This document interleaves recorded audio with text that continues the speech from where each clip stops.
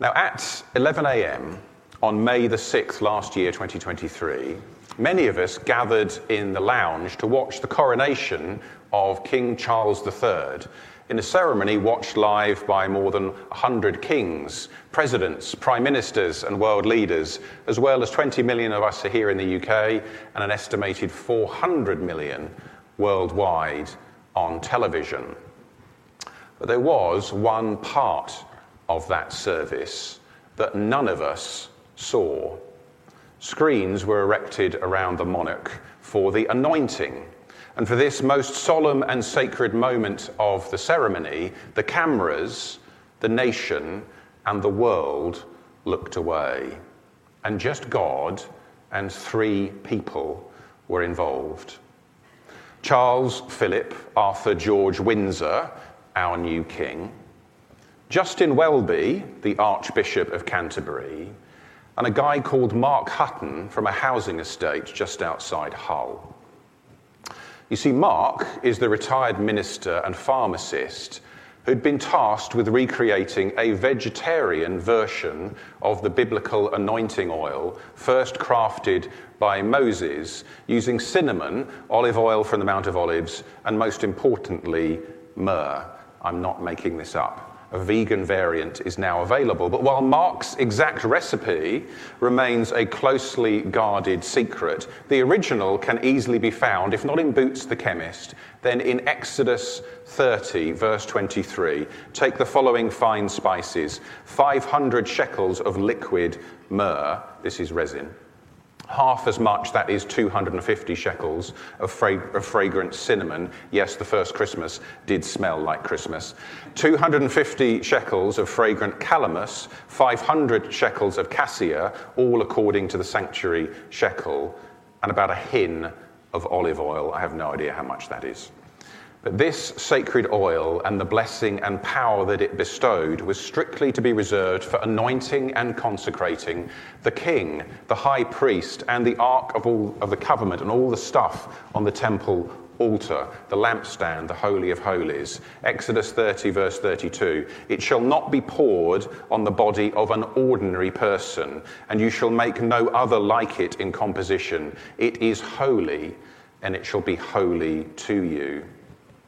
You see, Old Testament Israel had mediators, holy kings, prophets, and priests who, as human intercessors, stood between God and his nation, his people. And this ritual of anointing set apart each holy person or holy object used in the temple to be in the service of God.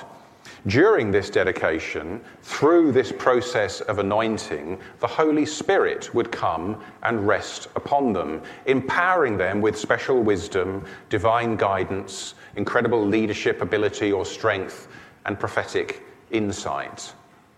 Through anointing with myrrh, the Holy Spirit first rested upon Moses.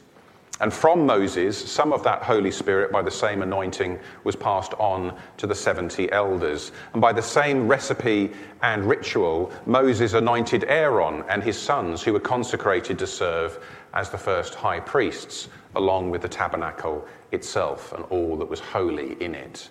Both Saul and David were both anointed with myrrh as they were chosen to be king, and Queen Esther was purified and beautified by bathing in myrrh for 6 months before being presented as pure and holy to the king. But each time the Holy Spirit in the Old Testament rested only on 1 or 2 individuals, and only for a short time or a specific holy task. But throughout the Old Testament, God continually promised that through the coming Messiah, he would pour out his Spirit on the entire nation. A cry of hope that was taken up by the prophet Joel, who declared the outpouring of the Spirit of God would impact Jews and Gentiles, young and old, male and female, slave and free. Joel chapter 2, verse 28, and it will come about after this that I will pour out my Spirit on all mankind. And your sons and daughters will prophesy, your old men will dream dreams, your young men will see visions, and even on the male and female servants I will pour out my Spirit in those days.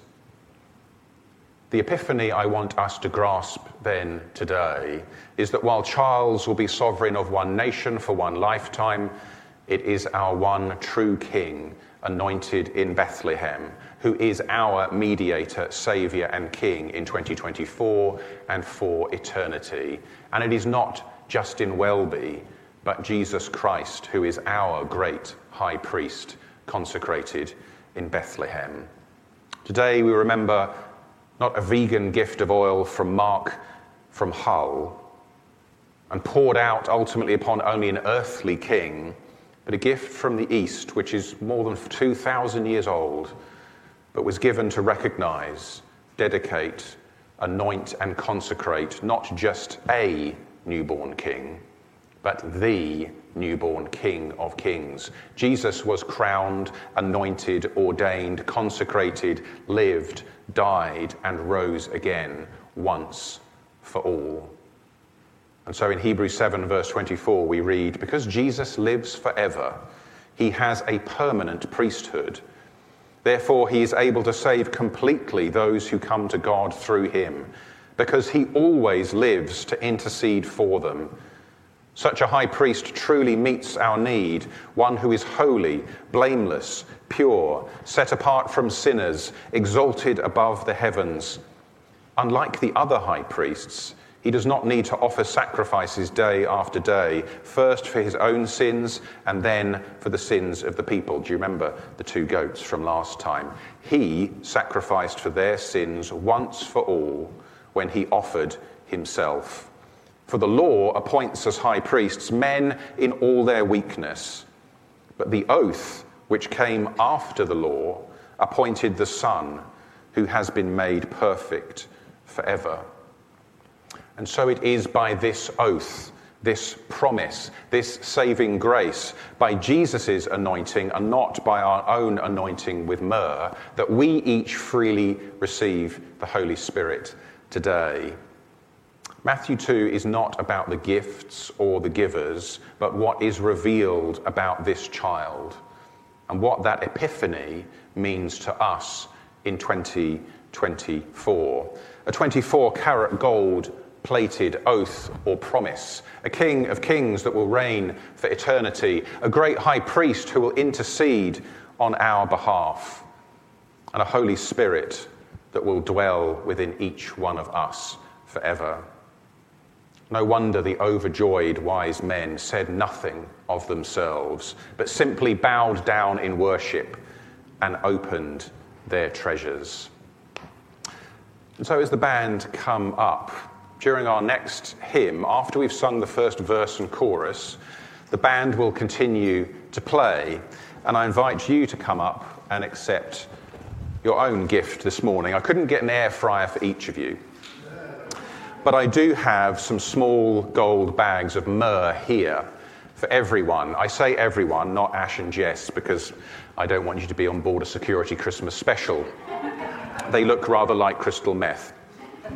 But for everyone else, I invite each of you to take home some myrrh, not as an object for your own anointing, because you have already been anointed with Christ, but as a reminder of a timeless truth that through the gift of Christ we celebrate that the Holy Spirit anoints each one of us today and every day, an anointing that brings hope, healing, comfort, peace and strength. It sanctifies us, it sets us apart, and it empowers us to live out our calling as followers of Christ, as holy people.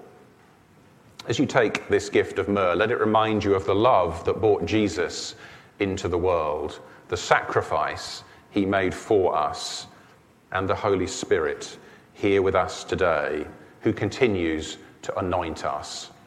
And so, guided by the Holy Spirit, may we be inspired this year to live our lives as a fragrant offering, pleasing to God as we spread his love and light in the world. We stand to sing number 475, Purify My Heart, Let Me Be as Gold, Pure Gold.